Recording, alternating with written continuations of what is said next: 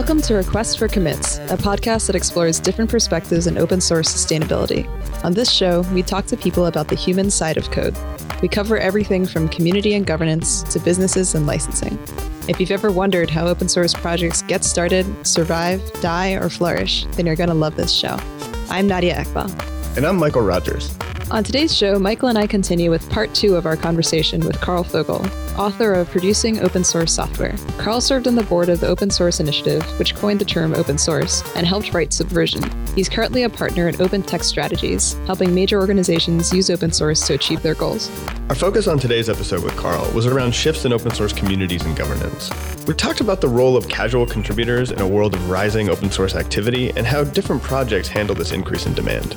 We also talked about cultural gaps between generations of open source and where it might all come together in the future.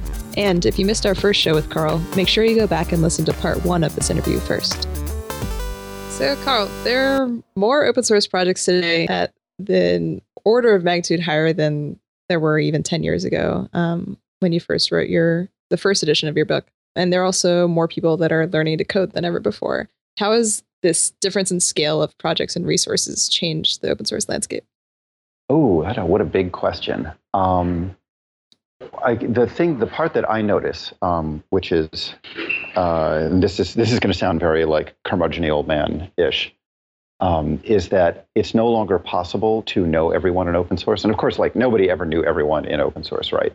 But you sort of at least knew their names, or you were at most one degree of introduction removed from whoever was running that project over there.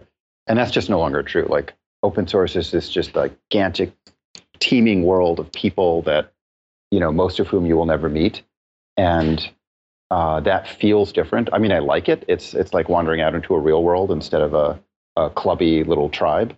But it is you have to sort of adjust and realize that you might as well throw away your Rolodex because you're just never going to meet everyone at this point. So that's a very personal answer. Like, how does it feel to me? How does it affect the dynamics of the ecosystem, or is it even meaningful to say the ecosystem, as one unified thing now? It's funny. The effect it seems to have had is actually that it's forced a greater uniformity and standardization of processes. Because, like now if it's just like light sockets. Like once every building gets electrified, you really have to have a standard socket size because you never know. You're going to use your devices in every building now, so you have to be able to plug in everywhere. And it's the same. Like people need to be able to wander from project to project and just get stuff done. And so they're going to look for a file named README, and maybe it's going to have a .md extension. They're going to look for a file named license. They're going to submit pull requests the same way. They're going to look for a contributor's guide, and it's usually going to be called contributing in the top level of the project tree. Things like that. Those standards have become more important as the diversity, the number of people involved, and the diversity of types of projects and of levels of scale of programmer have changed.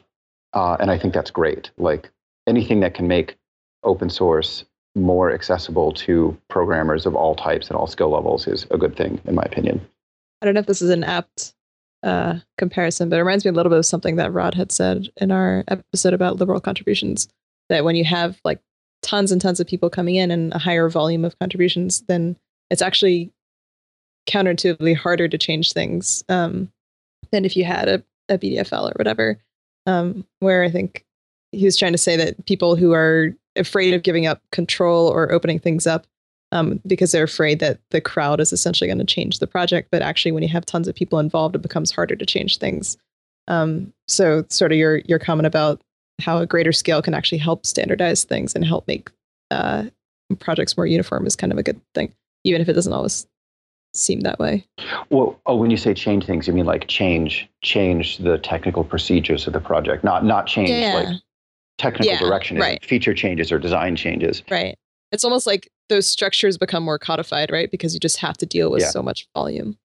Yeah. And actually, it's interesting. You made a contrast there between having a BFDL, benevolent dictator for life, like the person who is the final arbiter of decisions when the group can't come to consensus in an open source project, versus having a lot of diverse contributors. And I actually don't think there's any contradiction there. In fact, a BDFL is probably, if anything, more likely to happen in a project that's growing rapidly and where lots of people are coming in, because it's a much faster way to resolve conflicts is to have a BDFL. Democracy, like direct democracy especially, doesn't work very well in a place where the electorate is constantly changing and it's not even clear who the electorate is. Whereas, the one thing about a BDFL is it's very clear who's making the decisions when decisions need to be made. And of course, it's not real dictatorship. If people can fork it, then dictatorship becomes safe. It's an okay option for governance now. That's an interesting comment. Like, I do think that it's more common for BDFLs or de facto BDFL models because they're never actually codified, right? In projects like this at this scale. But also, I mean, I keep thinking about the sustainability of those projects. And if, one person is essentially responsible for all the decision making and maintenance, and they're not growing other people that can handle that burden, in this new world where you have all of these casual contributions and all these drive-by like contributors, how are you managing that increase in load? And what's a sustainable strategy to do that? Well, that raises a really interesting question. Like one question I wonder about sometimes is, how do we know whether the Linux kernel is good or bad? I mean, my box is running fine. I'm not worried about it crashing, but like Linux has been so good at keeping the project unified that there hasn't really been a serious attempt to fork. And because there hasn't been, that makes it much harder for anyone who is contemplating it to actually do it. So they, positive feedback loop, they decide not to do it. And so you never hear about it. But in a project like that, like, how do you know whether things are as good as they could be? Maybe there are gazillions of really good patches that just never get incorporated. I don't know. I'm not involved in kernel development at all. But I think for projects like that, it's very hard to know unless you're closely involved whether the project is actually being successful in its own terms, or as successful as it could be. Well, I think also, I mean, the Linux kernel isn't on GitHub, right? I mean, it's not dealing with a flood of casual contributions that would come from GitHub. Well, but it's not dealing with I don't think the fact that it's not on GitHub is the reason it's not dealing with a flood of casual contributions. I think it's just, I don't think you can be a casual contributor to something as complex as the Linux kernel. There's just too much to learn. I'm involved in another project, the Emacs text editor, where I'm not one of the major developers at all. I maintain a few of the ELIS packages in Emacs. But like, if you're really going to work on the internals of Emacs, there's just a lot to learn. And they could put Emacs, it's in Git, it's not on GitHub, but it could be on GitHub, and it wouldn't make a difference in terms of like people, like the obstacle to writing a code change is learning the incredibly intricate internals and coding conventions of the Emacs core source code. It's not where it's hosted or what the PR process is. So I disagree with this. More true for the Linux kernel. I disagree with this in a couple ways, right? Because I hear projects say that a lot, and usually that project has like awful documentation and a shitty website, and those are things that are not like very difficult for people to actually like technically go and fix, but they're not being fixed because the barrier to trying to fix them or engage in them is just too high. And because you don't have people coming in at that level, example for you. Well, and because you're not bringing in people, to fix small doc changes or to fix the website, you're not even growing a culture that is thinking about barriers to entry. And so, of course, you're going to continue to develop conventions that are very hard to make it through. I mean, you're right that we don't have a fork of the Linux kernel to look at, but just look at FreeBSD, right? I mean, FreeBSD is a lot easier to contribute to, has done work to make it simpler to get involved in the community, at least compared to Linux. And while it's not on GitHub, it does have like a huge and thriving localization community, and the number of users of it is significantly lower than Linux, but it actually does have like a pretty enviable amount of contributors. Yeah, that's a really interesting point. It may be worthy of more study because I haven't looked closely at that project. I mean, I do believe that its user base relative to Linux has been going down, unfortunately, or unfortunately for them. I don't know if that's unfortunate in a global sense or not. Yeah, so market share wise, yes, but market share wise on servers, everybody's losing to Linux no matter what, right? Yeah, I think that their growth rate relative to themselves, like their growth last year, is actually looking well. Oh, okay. Well, I'm glad, because I think some degree of diversity is healthy, and I don't want all of the free software operating system eggs to be in the Linux basket either, even though I'm a longtime Linux user myself. But just to give you a quick counterexample, although I think what you said, it surely is true of some projects, but the ones that I'm most familiar with, where I've looked closely, or in one case am a direct participant, Emacs, it is not the case that they have set up extra barriers. There is incredible documentation on how to, not just how to contribute, but how to understand the internals. There's a mailing list that is ready and willing to answer questions, and does all the time. And for things like documentation and the website, they accept changes all the time. The website just recently got revamped by a total out-of-the-blue contribution from a volunteer who did a great job.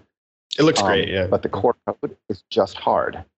And there's no, it's just not about being on GitHub. It's just you have to understand how the C source code interacts with the garbage collection, routines and what macros to use. And it's just, and how the redisplay engine works. It's just really, you have to spend a lot of time studying it. And that's not going to happen for drive-by contributions.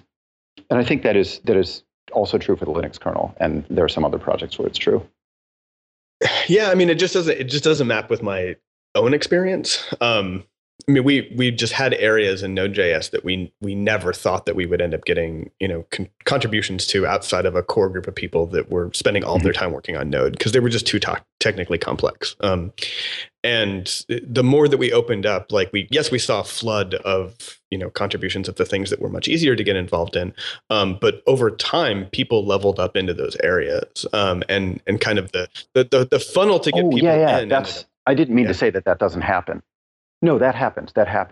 But I think that the leveling up is going to happen. Do you think that being on GitHub or not would have made a difference in that leveling up? So I think that, one, you have to have good processes in place and a culture of kind of mentorship to level people up, right? But if you think about it like a funnel, GitHub is going to increase the size of the funnel coming into that process, right? Unquestionably. So I do think that it would increase the number of people coming into the funnel. I don't think that it in and of itself is a solution though to leveling people up. I can't argue that that's not true. I just don't know. And certainly there are other dysfunctionalities in the way the Emacs project is run, although they have been improving a lot lately, that sort of confound this experiment. So it's hard to know. But yeah, I think the idea of increasing the funnel makes a lot of sense. So if I was arguing with you, then I've officially stopped. I think, I don't know, I think that we should maybe, a good thing to study would be to look at projects that have a long history that then decided to move to GitHub, right? And see kind of what happened there. I mean, I have a couple examples, but they're, so for instance, jQuery was one of the first kind of larger projects with a big history to come over. And at the time, pull requests were barely a thing.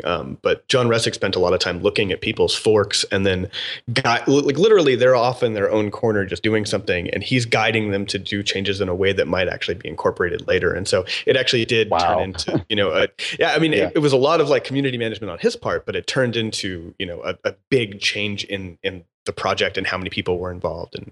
But it's also seeding a culture that every one of those people where he was off helping them with their own fork, not even in the upstream core repository, they remember that experience, they carry it forward, and most of them will help do that for someone else later on. I think it's not so much the mechanism, it's just the psychological message of paying attention to people and giving them feedback and encouraging them to do the same for the next people who come along. That's what makes the real difference. Yeah, even the people that weren't directly involved see it because it's happening in public, right? We had Rob on, you talked about how it's really important that every change comes through a pull request, even from people that have been contributing for years, because then everybody sees it. They see the same review process, and it just creates this culture of review and mentorship and helping people along. Yeah, making that visible is a huge, huge part of a healthy project. I completely agree. One of the things you said about how the real thing to do would be to find long-running projects that switched over to GitHub without making any other major changes and see what effects that had. That reminds me of one of the sort of the unfortunate economic realities, which is there are a lot of really interesting research questions in open source and there just is not that much funding to do them. So Nadia, since you sometimes do have that funding, I hope that you're able to do all this research, or at least some of it. Because this is stuff like for my company, which we help organizations and government agencies launch open source projects and manage them and run them and fix their contracting language and stuff. But I'm always looking for the customer that is going to magically pay for us to do that kind of research, and it's very rare that it happens. Very rare. Say that for sure. Yeah. Yeah, I mean, one example is there's a couple projects that have gone from proprietary to open source on GitHub, and did so with good policies of accepting pull requests and mentoring. Surprising, well, not surprisingly anymore, but surprisingly, if you talked to me 10 years ago, Microsoft has been really good at this. That's been amazing. Yeah, they've really turned around. Yeah. And I mean, Chakra Core is, a JavaScript VM. It is a fairly complicated piece of technology. And their total contributions and the number of people involved, shot up hugely when they went open source. But it wasn't just, putting it out on GitHub. It was also, having a culture where the people internally that have been working on it for a while, have time set aside to review code and mentor people and bring them into the project. So. Yeah. Well, also, I mean, if the change was going from closed source to open source, right. Sure, contributors shut up, like it wasn't possible to contribute before that. That's true. The experiment there seems fairly clear cut. Yeah. Open sourcing your code gets you more contributions. Yes, I think we all agree. That is definitely true. Some of your research for the revision of this book, you were looking at how the CLA landscape has changed. Can you tell us a little bit about what's changed in the past 10 years or so, and how that sort of dovetails with these casual contributors? Yeah, I think the past 10 or 15 years was a time of experimentation among CLAs. So for listeners who don't know, a CLA is a contributor license agreement, which is basically like there's some upstream open source project, you want to contribute some code, maybe you fixed a bug or you wrote a new feature for them. You send in your changes, but they want you to also send in some kind of assertion, digitally signed, or maybe even fax in like an actual real signature, saying that you are giving the project this code donation and all future donations made via the same mechanism under a certain open source license or under certain terms, so that they can incorporate it safely without any fear of legal repercussions later into their code base. So the idea is later you change your mind. You're like, I didn't give you that code to distribute under the GNU General Public License. I'm suing you now. And they can say, well, we have the CLA that says you can't turn around and do that.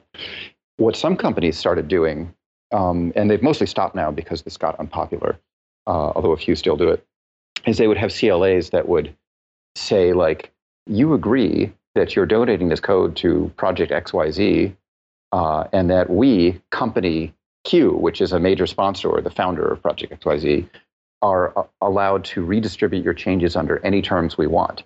So that includes the terms, the open source license of the project, but it also means that they could make a proprietary fork of the project. And some of these companies did that in order to retain the right to do a proprietary fork, which they would then, sell licenses to or something like that. So those kinds of CLAs have gotten pretty unpopular because a lot of developers just said, well, I'm not going to give you asymmetrical rights. Like I'm giving you code under a license. You're giving the world, including me, code under a license. Let's just keep it symmetrical and not give you rights that I don't have. And this became objectionable enough that then when a company would set up or a project would set up a CLA of that style, that there would just immediately be noise. What surprised me, though, this is something I discovered during the research for the book, and I have to give a shout out to Bradley Kuhn, who follows this stuff. He's at the Software Freedom Conservancy, and was able to sort of tell me a lot about what had changed in the CLA landscape and point me to examples. Is that not only have those particular odious kinds of CLAs become less popular, but CLAs in general have become less popular. More and more projects have just said, look, as long as you certify that you are the author of this code or that you have the right to contribute it under our license to the project and that we can redistribute it under that license, then we're good. And so that's not really a licensing agreement for the contribution. It's called more of a DCO, a developer certificate of origin, where you assert, and usually an email or maybe a digitally signed document of some kind, is enough to just say like, this code, you have this code, here's my DCO, and now we don't have to sign anything or have an agreement. So I think the world is moving more toward DCOs. There are still CLAs out there. Some projects have important reasons why they need a CLA. For example, of apps that are going to be distributed in the Apple App Store, but are free software under a copyleft license. There are various things about the Apple build and production process that get things in the Apple Store, where the terms that the project has to agree to with Apple are not compatible with the GPL.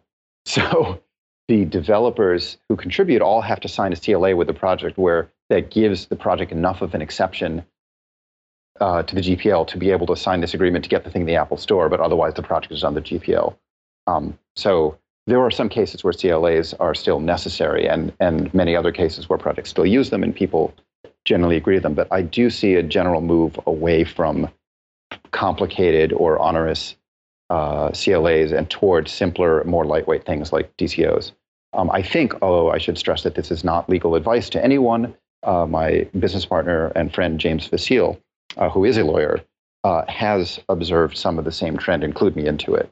So I should give him some credit for keeping tabs on this as well.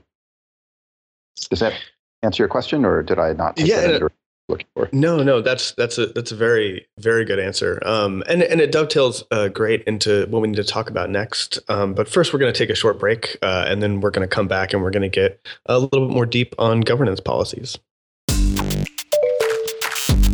Hey everyone, Adam Stacoviak here, Editor-in-Chief of Changelog, and I want to tell you about our cloud server of choice, linode.com. Head to linode.com/RFC. Get an SSD server running in seconds. Plans start at just $10 a month.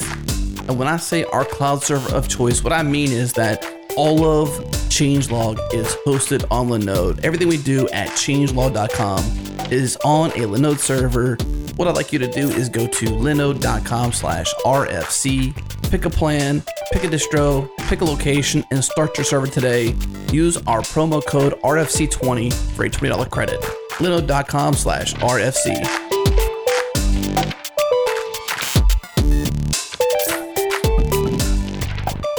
And we're back with Karl Fogel. So, Karl, earlier you said, the scale of open source has led to the standardization of a lot of processes and policies. I'm wondering, from my perspective, I haven't seen a coalescing around particular governance models, at least not yet. I'm glad you said that. Yeah, I agree with you. I have not seen it either. Yeah. And I mean, do you have any thoughts on why that might be, or what? I do. And this is always so I end up explaining this to our clients a lot. Our clients are people who are much less familiar with open source than anyone on this call. For many of them, it's their first foray into this. And one of the things we always have to tell them is that governance is not the first thing or even the fifth thing that you should be thinking about. They often, by the time they come to us, they've thought, okay, we're gonna release this thing as open source software. Maybe they've written it already, or maybe they're in the process of writing it. And the first thing on the agenda for that kickoff meeting with us is like, okay, we need to write down a governance policy and a clear, membership structure and like all this stuff for how the project is going to be governed. And we're always telling them, oh, don't worry about that. Don't give it a thought. Like, just release the code. Make sure that your management, the developers' managers, are aware that the developers will need some time to deal with incoming questions and pull requests and stuff. And we'll sort out the governance later. And they're always kind of shocked because they brought us in as experts, they thought, on governance. And we're telling them not to worry about it.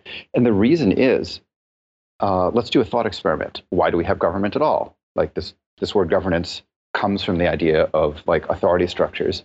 And they're mainly, those authority structures exist to help us make decisions about how to allocate scarce resources, right? Like we have private property and ownership of real estate and stuff. And the whole point of government is to quickly and definitively adjudicate disputes over the use and allocation of those non-replicable resources. But an open source project doesn't fit that definition. It is replicable. You can fork it. And so you don't need governance. To a first approximation, you don't need governance at all. And that's why BFDL works. Or I did it wrong again. BDFL. I'm never going to get that right. the reason to have governance is the non-shared, the non-replicable resource, the finite resource in an open source project is not, obviously it's not the code and it's not the CPU cycles. It's the developer's attention, right? The scarce thing that might go away if there's a fork is that everyone might start paying attention to this thing over here instead of that thing over there. And that is a decision that every individual whose attention is in play makes for themselves. So governance is not, it's really a form of marketing or persuasion. Like what you're trying to do is convince every developer in the project that every other developer is going to stay here. And so they might as well too, because nobody wants to do a fork where they're the only one forking, right? That's a losing proposition right from the gate. So and this is a kind of very cynical way to say it, and I don't actually think of it this way, but it's a kind of Stalinist move. Like how to become Joseph Stalin or any dictator? You convince everyone in a room that everyone else in the room will obey you. And once every person believes that about the people around them, they will obey you too, because it's too dangerous not to. Well, open source is the nice version of that. How do you convince every developer that every other developer really believes in the current leadership structure and in the way things are going? And well, once you figure out how to do that, you're going to have a stable project. So that is not really an exercise in governance. You don't need a police force. You don't need a national defense. You don't need a court system to make that work. You just need persuasion and personal skills. Now, we can notice, of course, that many projects do evolve some kind of formal governance structure, and sometimes it involves voting.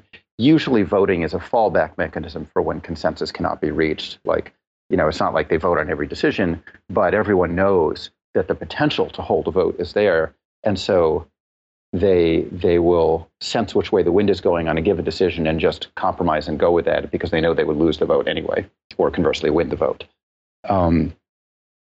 So the reason I think that projects move toward those kinds of governance structures is that once a BDFL leaves, the charismatic founder of the project maybe goes off and does other things, or screws up in such a way that nobody trusts their judgment anymore, or whatever it is.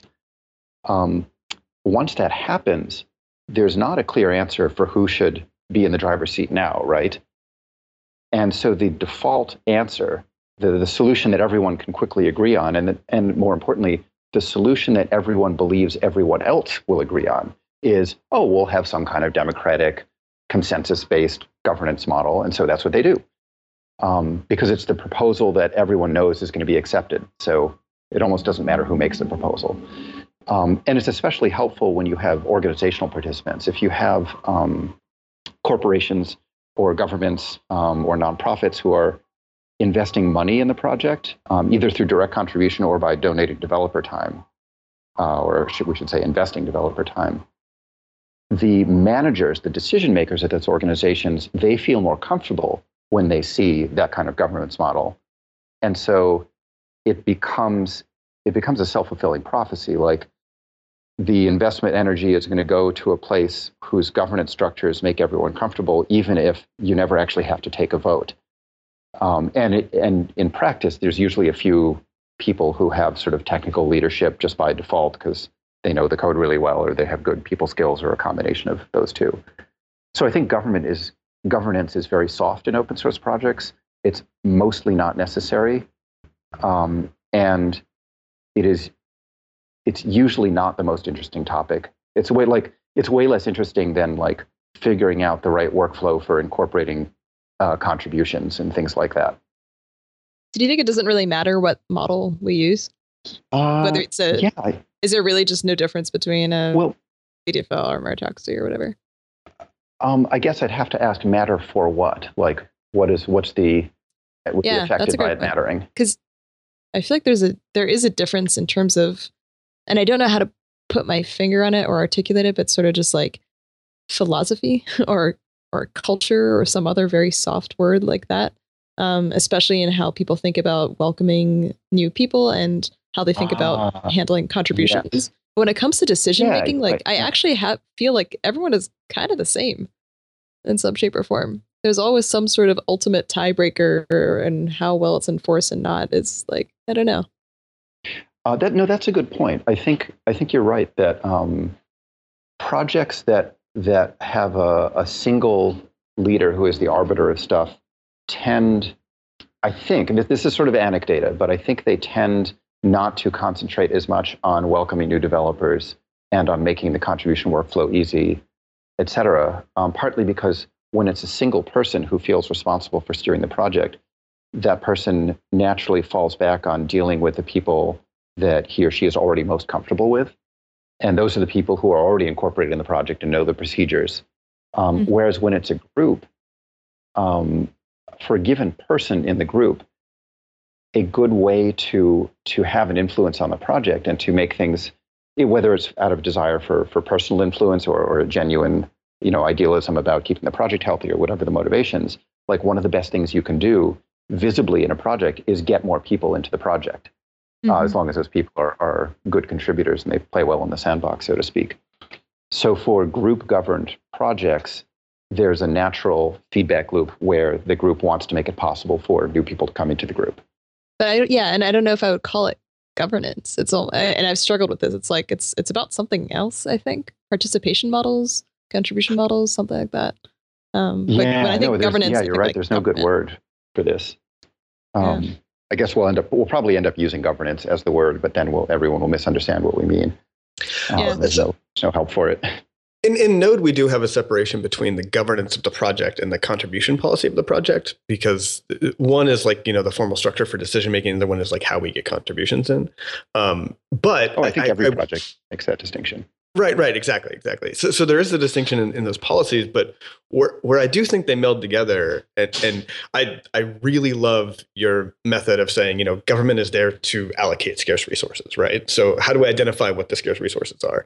And I think one of the shifts that's happened is that we have all of these contributions coming in that are small. We're not lacking those resources. It's a matter of how do we incorporate those, and then the scarce resource actually stops being the time and attention of a ton of people, and really just the time and attention of those people that are maintaining or trying to get things in. And so in a BDFL model, like if the BDFL can handle all of that workload on their own, then there may not be a problem. But if they're,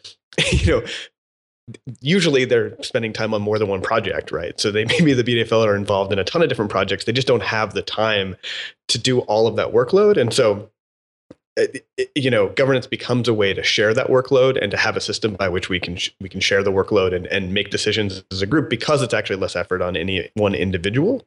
Yes. Yeah. Right. It's just like management models or something. Right. But we're so like, this is like a really good kind of basic economic model. But if you look at it in terms of sort of behavioral economics, and you go, okay, well, let's assume that people are not always rational. I think that what we see is that a lot of people don't move to these models. They stay on a BDFL model until they burn out, until it's bad for them and bad for their project. Yeah, that happens a lot. But that's kind of like, okay, well, whatever it takes, so maybe the project has a rough year until they finally get it through their head that they can't go on this way. But it happened on Linux. Yeah. It happened on what? On Linux. I mean, it's still BDFL, but there was sort of like this like time of reckoning where they were like, oh, like we need to fix all these problems that are. Yeah. And I mean, Linus is the BDFL in the sense that if there's controversy, everyone will agree that he can resolve it about a decision. But he's not the BDFL in the sense of he's the only person who can incorporate patches in practice. I mean, he's part of a group of people that he has appointed who are all now approved to put those patches in. I would like to hear more about this dumbbell effect that you've talked to us about before, where you said that you're sort of noticing in today's open source that you're seeing an increase of more one-person projects on the one end, and then you have these like very large, what you've called B2B projects on the other side. So if we're talking a little bit more about like different project models, however related that is to governance or not, what are the emerging norms around different project models that you're seeing?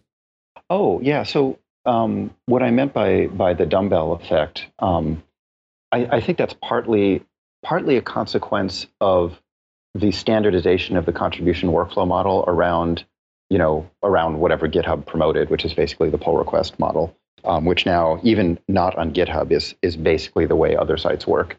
And also a result of there being like largely one user-facing development and usage environment, which is the browser. I think that's an underappreciated revolution. Like, it used to be that if you were going to write something that went on someone's screen, you had all sorts of options, like which widget, X Windows or other, graphical user interface widget library were you going to use? How was it going to interface with the system? You had to make all sorts of decisions, and your code would be incompatible interface-wise and perhaps library-wise with things that had made different kinds of decisions. And now there's this one world, like the browser is if you take mobile platforms out of the picture, and even they are somewhat browser-based, the browser is like the only platform that matters. Nobody writes native apps anymore, except the few exceptions like LibreOffice and things like that. And what that means is there are all these users who they started learning to do view source, and then they started learning that all that JavaScript was minified, and if they got the unminified copy, they could read it and understand it. And it's just been this tremendous gateway for individual programmers to start making contributions to open source, because every company's got writing, web programs, and they've got to find people who can write web code. And so there's this tremendous demand. Everyone knows that's a promising route to go if you're learning to code.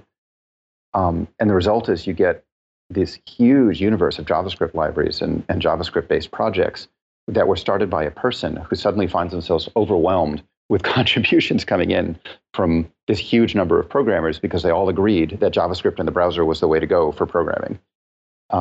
And so that's like one side of the dumbbell, is this swelling of that kind of project. And like, you could really, if you were just like some normal journalist and were not really involved in this stuff, you could be forgiven for thinking that open source is essentially just JavaScript stuff on GitHub. That's what it all looks like, right? Yeah.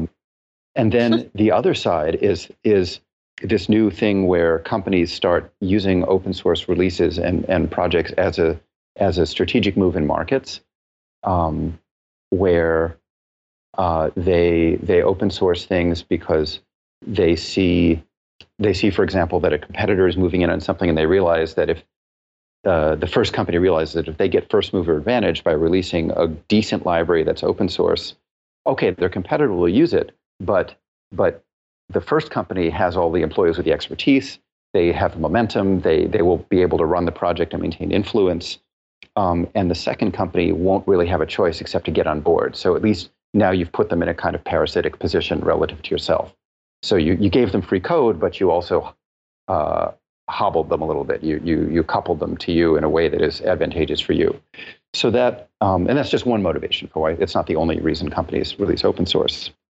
But so the other end of the dumbbell is these large scale, always salaried developers funded multi-company projects that as an individual contributor, you're not very likely to waltz in. Like I'm sure there are some people who are talented enough and had the time or the ability to go in and make some fundamental important contribution to TensorFlow. But I have a feeling that most of the changes going to TensorFlow are from Google employees or from employees at other companies who are using TensorFlow and where they have to make the change as part of their job. So that's stuff that requires a higher upfront investment in expertise, and it's only sustainable because there are corporate dollars behind it. And then the middle part of the dumbbell is thinning out a little bit, which is what I used to think of as most of the open source world, which is this kind of profusion of apps written in all different languages for all different kinds of platforms, with different GUI widget toolkits and things. It's not that they don't exist, but as a percentage of open source activity, I think that's going down. Well, also that middle is even when those projects exist, they're actually just collections of all of the smaller projects at the other end of the dumbbell, right? Well, yeah, actually, that's another. I never thought of that as being part of the reason, but you're right. Part of what's going on is that there are so many libraries now that most of what you used to have to write by hand, you get from a library. And so you're just, to get whatever done, you're just writing less code to get that thing done. But that means that most of the actual open source activity is happening out in the things that are your dependencies, which is the left end or the first end of the dumbbell. From a sustainability perspective, it becomes really interesting that there are all these different emerging models, because on the more like company corporate end, I think sustainability is not really an issue. It's more of, can we actually get people to use this project? And then on the like very lowest end of people just having very small projects, sometimes it's trivial to manage. But then there's sort of like this awkward in between of like, it's big and there are a ton of people using it depending on this thing. And I don't exactly know what model it fits into for the future. Right. It's like, I know this thing has economic value for a lot of places, but I don't have any clear path for channeling some of that into the maintenance and into supporting my work on it. Right. And it's not so big that it's like it goes into a foundation or something either. It's like, I don't know. Yeah. I mean, it seems to be one of the areas that you've been focusing a lot in your writings, which I'm really glad to see, because there are a lot of important projects that fall in that in-between zone where there's just this burned out, lead developer who doesn't know how to sustain this thing.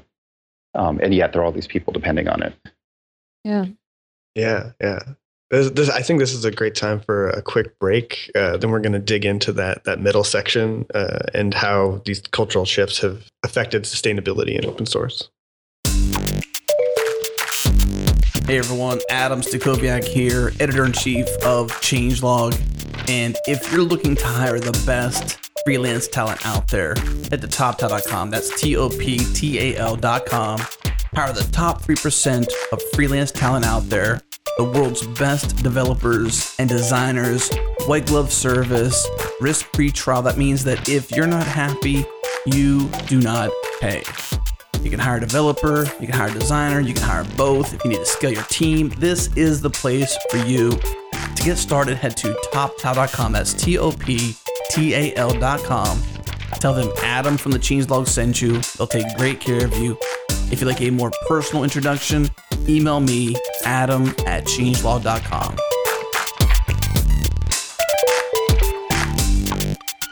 And we're back with Karl. So Karl, we've talked a lot about projects, in terms of differences in governance models. And I think that we've kind of been taking for granted that this notion of starting a project or developing a plan. But I'm curious, how older projects that have a set of policies are affected, because yes, we have this huge amount of growth in open source contributions, but it's really happening in these new tools, in these newer models. How do we sustain, existing projects? That's I'm trying to think of some examples of what you're calling the existing projects, just so I can draw on them and sort of focus the answer a little bit. Are you thinking of things like infrastructure projects, like the DNS servers? Right. That's a pretty extreme example. I mean, you could even think of languages like Python or okay. Yeah. I mean, I do think that there is a sense in which software projects reach maturity and they just don't need a huge amount of maintenance, or not as much as they used to. I get the feeling that like the effort to reach Python 3 that was probably the last big push in Python. I'm not sure, like, where would the language go from there, right? Well, I mean, they're always going to have bugs to fix, and there'll always be a core maintenance team, and there are plenty of companies depending on Python, so there will always be money to support that. Well, but the world changes around you, right? And the market changes around you. I mean, for instance, one of the problems with Python is that we're moving towards this sort of microservice, Dockerized world where we actually have fewer resources for each application process. And Python isn't particularly good at resource utilization in that world, right? And Java has some of the same problems as well. And so unless they can, get people to work on things that they had not traditionally worked on, like improving VM performance, like they may not be as good of a fit as some of the newer languages, right? And those are major, major overhauls. I guess there are some projects that have long-standing or future, like upcoming technical issues that one can see down the road. But I guess I feel like the question of whether it is important for Python to solve that problem will be answered by whether Python solves that problem. If it's really important to someone, and by someone I mean some company or group of companies that's the kind of resources it takes to pay for things like that, really need it done, of course it will get done. I mean, they'll fork Python if they have to, right? That's sort of a tragedy of the commons kind of mentality though, right? No, I don't think so. Like someone out there will take care of it, but sometimes it doesn't get taken. I think the tragedy of the commons, to the extent that it exists, is a different thing. That's when every company is sitting back waiting for someone else to take care of it. I think that's what actually happens to a lot of projects. We might think, well, surely a company that depends on this will make it happen. And then I hear from maintainers like, why is nobody stepping forward? Well, like you mentioned Emacs earlier, right? And you said that Emacs has done a lot of change. Emacs has made a lot of changes in how you contribute and stuff like that. And as the profile of an open source contributor has changed, Emacs has been able to continue to change along. And it's certainly not done. I don't think Emacs will ever be done, but it clearly is moving forward. Oh no, I mean it's been 30 years already, and it's still not done. But actually, both Emacs and Python and probably almost every project we've talked about, there's a pattern that keeps happening in them that is really important, that I think answers some of this question, which is that they all grow some form of extensibility mechanism, a plugin system, add-ons. In Emacs's case, Emacs Lisp is a full programming language with, the ability to just have modules that are separate from Emacs. And what happens is that a lot of the interesting creative work, the places where maintainership energy would normally go, end up happening in these satellite projects. Like in Emacs, I would say some of the most interesting stuff in Emacs is actually happening outside the Emacs tree in the org mode project. And, org is growing by leaps and bounds. It's got a lot of happy users. It's got its own conference, I think. I mean, it's incredible. And that's all happening in Emacs Lisp, the programming extension language that is used to program Emacs, but it's not part of the Emacs project officially. Similarly with Python, like there's tremendous stuff has been happening for years in the scientific Python community, the sort of the big data and mathematics Python libraries communities. But do you consider that stuff to be part of Python, or are they separate projects? And I think what happens is the energy moves out to, as soon as you grow an extensibility mechanism, the energy moves out to these things that from the point of view of the central project are satellites, but are actually, core things to their own communities.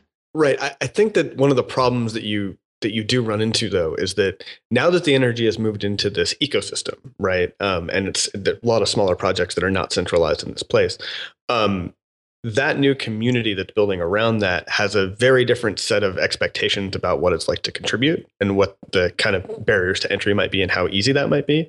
And if the core that the ecosystem is built on remains really difficult to work on and doesn't adjust any of its governance policies, then all of that energy that's happening in the ecosystem may be happening on top of a project that is not sustainable and can't continue to move forward in the best interest of its users necessarily, right? Well, now we're addressing a different question. If the idea is that the original core project is difficult to contribute to, specifically because of policies rather than just being technically difficult, that's a different problem. But I don't see that many projects actually in that situation. I mean, maybe if you can give me some examples, we could look at them. But generally, these core projects, like the reasons that they lose maintenance energy is just because they've kind of reached maturity and the core is now very large. And if you want to make a change to it, you also have to add a regression test because you got to make sure, and you have to make sure your change passes all the existing regression tests because there's such a huge legacy installed base to take care of. That it's just the core is always going to move more slowly over time. Going back to the economic model, right, where you are competing for developer attention to some extent. If there's this huge ecosystem of projects that are easier to contribute to, aren't they going to take a lot of the resources out that would be that could potentially be dedicated to maintenance if the policies there don't change? And I mean, I don't mean this in terms of the policies have gotten worse over time or something. It's just that the expectations of people has changed, right? I mean, if there's a core group of people that are really comfortable with a contribution policy and the rest of the world and even their own ecosystem moves on to policies that make it much easier, that core isn't all that incentivized to change for the people that are already there. It's really an opportunity cost that they're missing out on. Right. I think it's sort of that uncaptured thing that we're not seeing.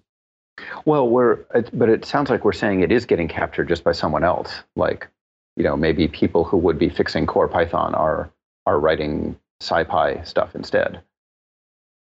Isn't that? I mean, is it a zero sum? Are we talking about a zero sum game or a positive sum game? I guess is my question. At some point, maybe it's zero sum because we only have 24 hours in the day. But I mean, you can work on multiple projects, but yeah, at some point you only have so much time. I guess the reason you're hearing me resist the thesis is I don't know of any good way to evaluate the question of whether a project is getting as much resources, as much developer time as it, quote, should, unquote. Because I don't know what the should, like. Well, this is the hard thing about any sort of, I guess, software infrastructure is the tension between, do you just build something new or move on to the next thing when the old one has run its course, or do you try to reinvest back into older projects? And I get that like software will always move a lot or anything digital will move a lot faster than anything physical. But part of me wonders whether we just accept that norm of, we just move on to the next project or whatever, because there are no resources available for people to improve existing ones. It's just I don't know how to make the argument that the places people are allocating the resources now are the wrong ones and that they should be allocating them in some other way instead. Because whenever I look closely at how someone is allocating their time and attention, I can see the reasons why they chose to do that. And I don't see a convincing way to say to them, oh, you should be doing this other thing instead. I don't either, and I think that's part of the problem. I mean, I certainly never. I never dreamed that I would be making a market fundamentalist argument. I'm the last person to do that, but I guess I kind of am. Welcome. Yeah. Well, next thing you know, I'll be voting for Rand Paul. Back to your point that like if it gets bad enough, there will be a fork, right? I think that's sort of like your escape hatch is that like the reason that the market is quote unquote the market is going to figure this out is that if it gets bad enough, there will be a fork. And certainly that has happened and could happen, but the problem with that being the main approach that we have, or the only recourse that we have, is that there's a fair amount of time that it takes for the situation to get bad enough that there's a fork. And then it takes time for that fork to ever take over or get to the point where it would be merged back. And so that time that you lose in that tension getting worse and worse and worse, during that time, we could just move on to something else. And not because it was necessarily good for that community or good for that project or that the technology to run its course. It was just that we had this particular artificial barrier that created this tension. And then that meant that no work was happening for a particular amount of time.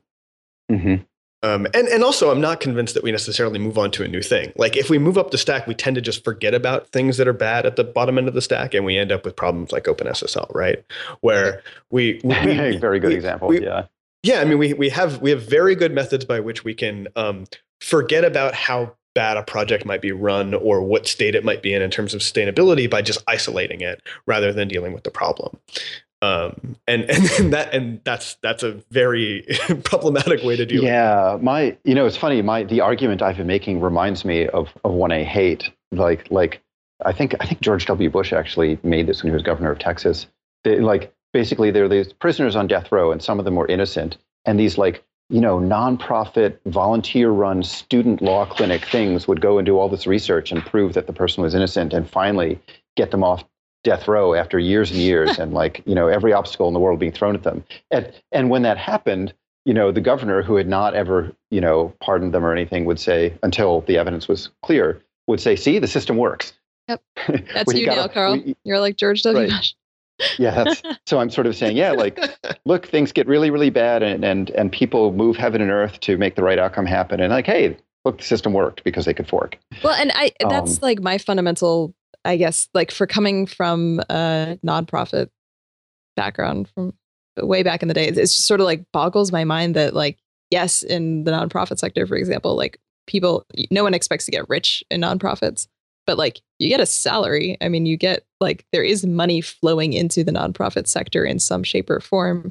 And to suggest that there should just be no money flowing in, or or that if it works because volunteers do everything, it's fine. It doesn't. Well, sure, it might get done, but is that really the right way of doing things in the world? Is that as good as we could? Well, Well, I'm not sure that, I mean, the question of whether something is done by volunteers seems to me to be a separate one.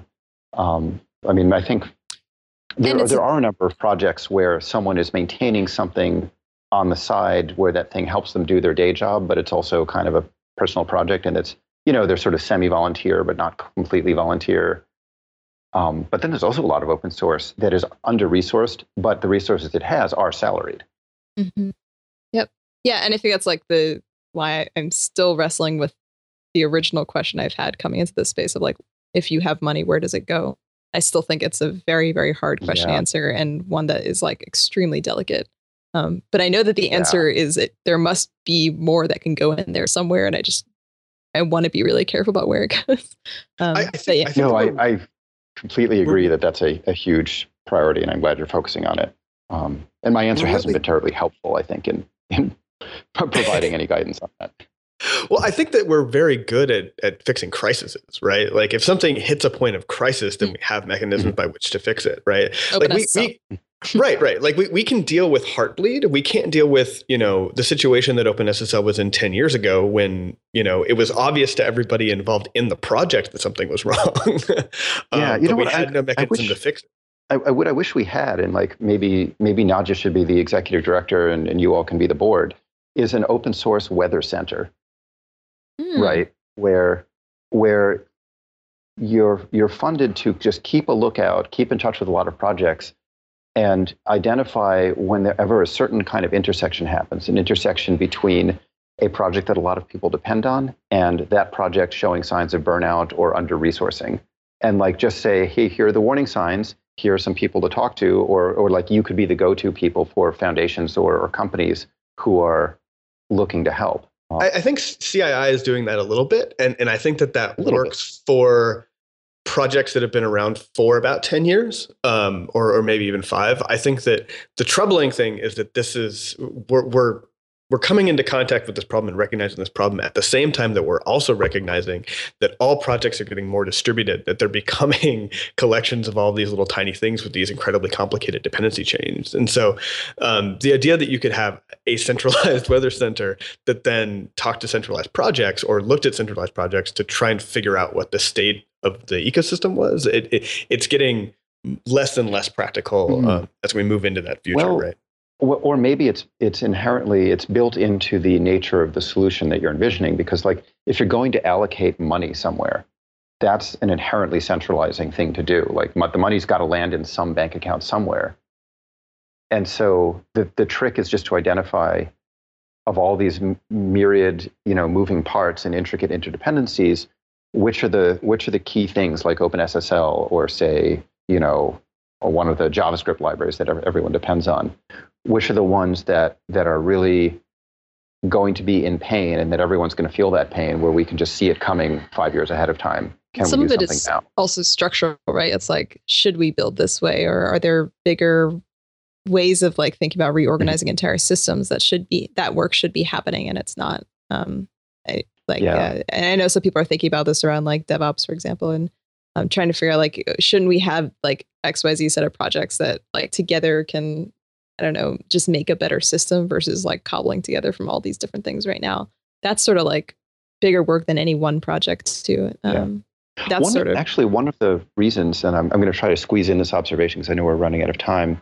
One of the reasons I'm focusing a lot of my work on and our company's work on helping governments get more involved in open source is that despite their reputation and despite what we see in the current U.S. presidential campaign, governments are in some ways really good at focusing on long-term questions. Yes. And that's partly, especially in the U.S. and similar systems, it's partly because there's a civil service that has such good career and pension guarantees that people stay in their jobs for 30 or 40 years. And now that's in the tech world, we think that's horrible. And we're like, how can somebody possibly still stay, skilled and relevant in tech for even 10 or 15 years, let alone 20 or 30. But from a long-term open source project sustainability perspective, the more government dependency we have on open source and the more government engagement and funding of open source we have, the more there is a force for long-term trend observation and solving of problems in open source. And one of the problems that we have is that open source is rooted in a personnel sense in the tech industry right now. And that's people who switch jobs every 3 years, and that's considered long. So the actual individuals involved, their priorities keep changing because their jobs keep changing because it's such a fertile field for new things happening. And there are not that many institutions that have long-term personnel involved in open source. And I think that we see that causing problems in open source as a whole. And it's a fantastic observation about software in general. Just like, I mean, it came from a very fast, very high growth, very capital flush sector. And so that changes how we think about it. But then it's like, well, if you look at it in economic terms, like open source doesn't actually fit into that at all. It's much more like a public good. And where is the institution that supports that? And just like, government tends to do that for all other aspects of life, but it doesn't do it here. And it's not going to be, as easy as just be like, oh, now we have an agency that deals with open source in government, because that would also be weird and in some ways probably awful. But trying to figure out how you get those like longer term thinking institutions to care about something that is a longer term question within software that often gets overlooked. I think that's the challenge. Yeah. Like what is the actual level of state dependence on the Debian project versus the level of state funding that's going into the Debian project? There's probably a huge imbalance there. Yep. Is part of the struggle getting government into open source this differential that they're thinking more longer term, and that the communities that are trying to engage in around open source are a little bit too short term and distributed? I don't think that's what's preventing them from getting involved. I think it's partly that the actual personnel, like the people in IT and government, are historically they're not coming from a background that would have had them involved in open source. The managers don't have background, and especially the elected officials at the top of these command hierarchies, their main concern is risk aversion. Like they don't want to do anything that can embarrass them or give their opponents something to work with.